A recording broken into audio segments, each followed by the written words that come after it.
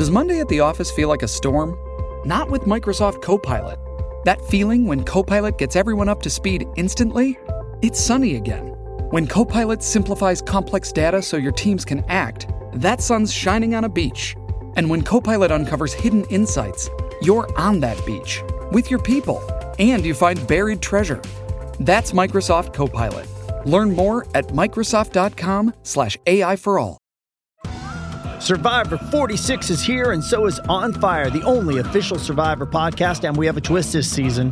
The winner of Survivor 45, Dee Valladares, will be joining us every week. We're going behind the scenes of the biggest moments, the how and the why things happen, and the strategy and analysis you can only get from someone like me, a Survivor winner.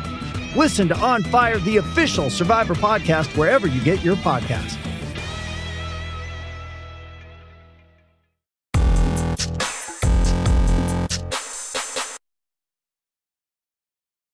It's day one of Steelers training camp, and Joey Porter Jr. has signed his rookie contract. There's more on Alex Highsmith's contract that I want to break down with you guys here on the show. And then the Pittsburgh Steelers, are they interested in trading for Chase Young? Going to be breaking down all these topics here in just a second. But before we get things going, kick off today's show by clicking that thumbs up icon and liking today's video. Now let's jump into the news and rumors of the day, starting with the report from USA Today that the Steelers and the Ravens have shown interest in Commanders pass rusher Chase Young, among others, apparently. So I'm looking at this situation, and of course we've talked about Chase Young on the show before. These rumors have come up before, and I've shot him down time and time again. And to me, this makes no sense from a financial standpoint. You're going to have to pay him another big contract when you just paid Alex Highsmith that massive contract. Of course, you're paying TJ Watt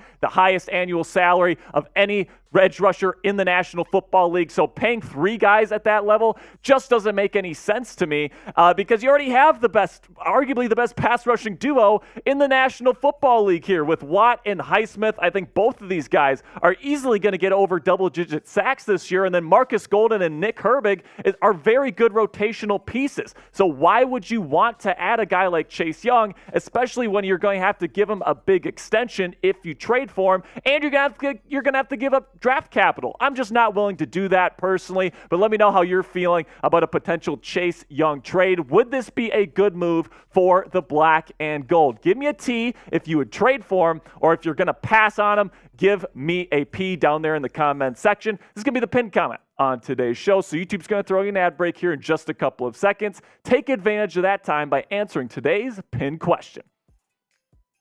Then we got Joey Porter Jr., and I told y'all this was going to get done. Joey Porter Jr. has signed his rookie contract here. It's going to be worth just under $10 million over 4 seasons.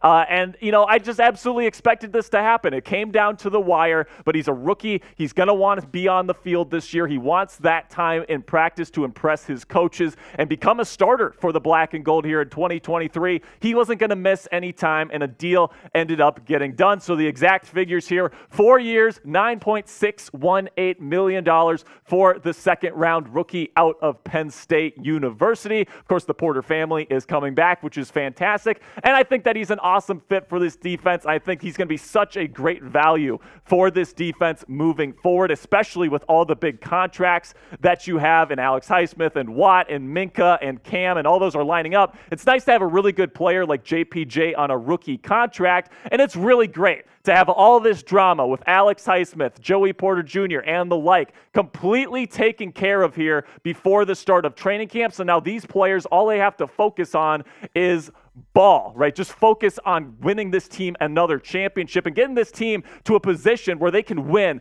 the AFC North and put up another AFC North title here in 2023. That's absolutely something that I want to see from the Pittsburgh Steelers defense. And I think it's going to be one of the best in the league. I think Joey Porter Jr. is going to be a big part of that. And you look at the quarterback depth chart right now, I think that right now he's probably in that third spot behind Levi Wallace and Patrick Peterson. I think he will see the field when the Steelers go to their nickel formations, when they have 3 corners on the field. I think those 3 guys are the best corners on this team, and those are the guys that will be out there. Corey Trice Jr. is another guy that's interesting. James Pierre is a guy that's got experience. Chandon Sullivan might be your true dime backer this year. But Joey Porter Jr., I think, is going to quickly rise up the ranks here. He's got those long arms. He's got the physicality that you look for. He's got everything that you want in a Pittsburgh Steelers corner, because Mike Tomlin loves to play those press man coverages. He loves to put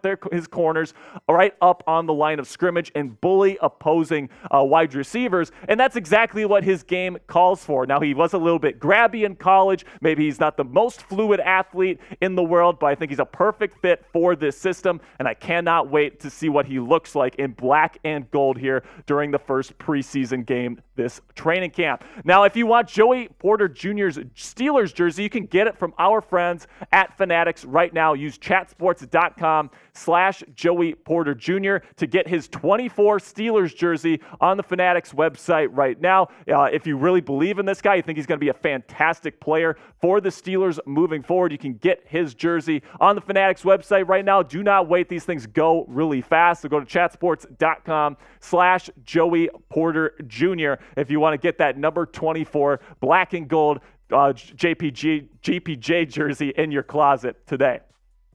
Now let's talk a little bit more about Alex Highsmith and the contract that he just signed, the big-time extension that they got done last week. The extension is worth 4 years, $68 million, which is quite a pretty penny for Mr. Highsmith. I think he certainly earned it based on his play last year, and it's definitely solidified the Pittsburgh Steelers edge rush or just defensive line pass rush in general as one of, if not the best in the league. Now, the cap hit next year, it's a lot smaller, right? Just $4.41 million is going to be allocated towards the 2023 salary cap, but then it gets exponentially higher from this point forward, where it's going to go up quite a bit just starting in 2024, moving up to 13.9 there just next season, and it gets bigger and bigger as the seasons go on, going up to 16, 17, and 18 there as the seasons progress. And right now, that's really putting up a lot of pressure on the 2024 cap, because we're going into the 2023 season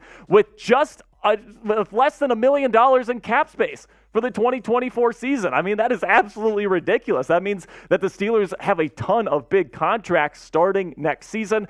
Omar Khan is definitely going to have to work his magic next offseason in order to make things work. And at this point, because you have signed Alex Highsmith to that massive deal, I really don't think the Pittsburgh Steelers can afford to make any like kinds of big trades or anything like that, like for Chase Young, for example, because they just don't have the money in future years to make it happen. Now, be honest with me down there in the comments section. Are you worried about the Pittsburgh Steelers cap situation moving on into the future? Type W if you're worried, or if you think Omar Khan has got this and you think he can handle it, type NW for not worried.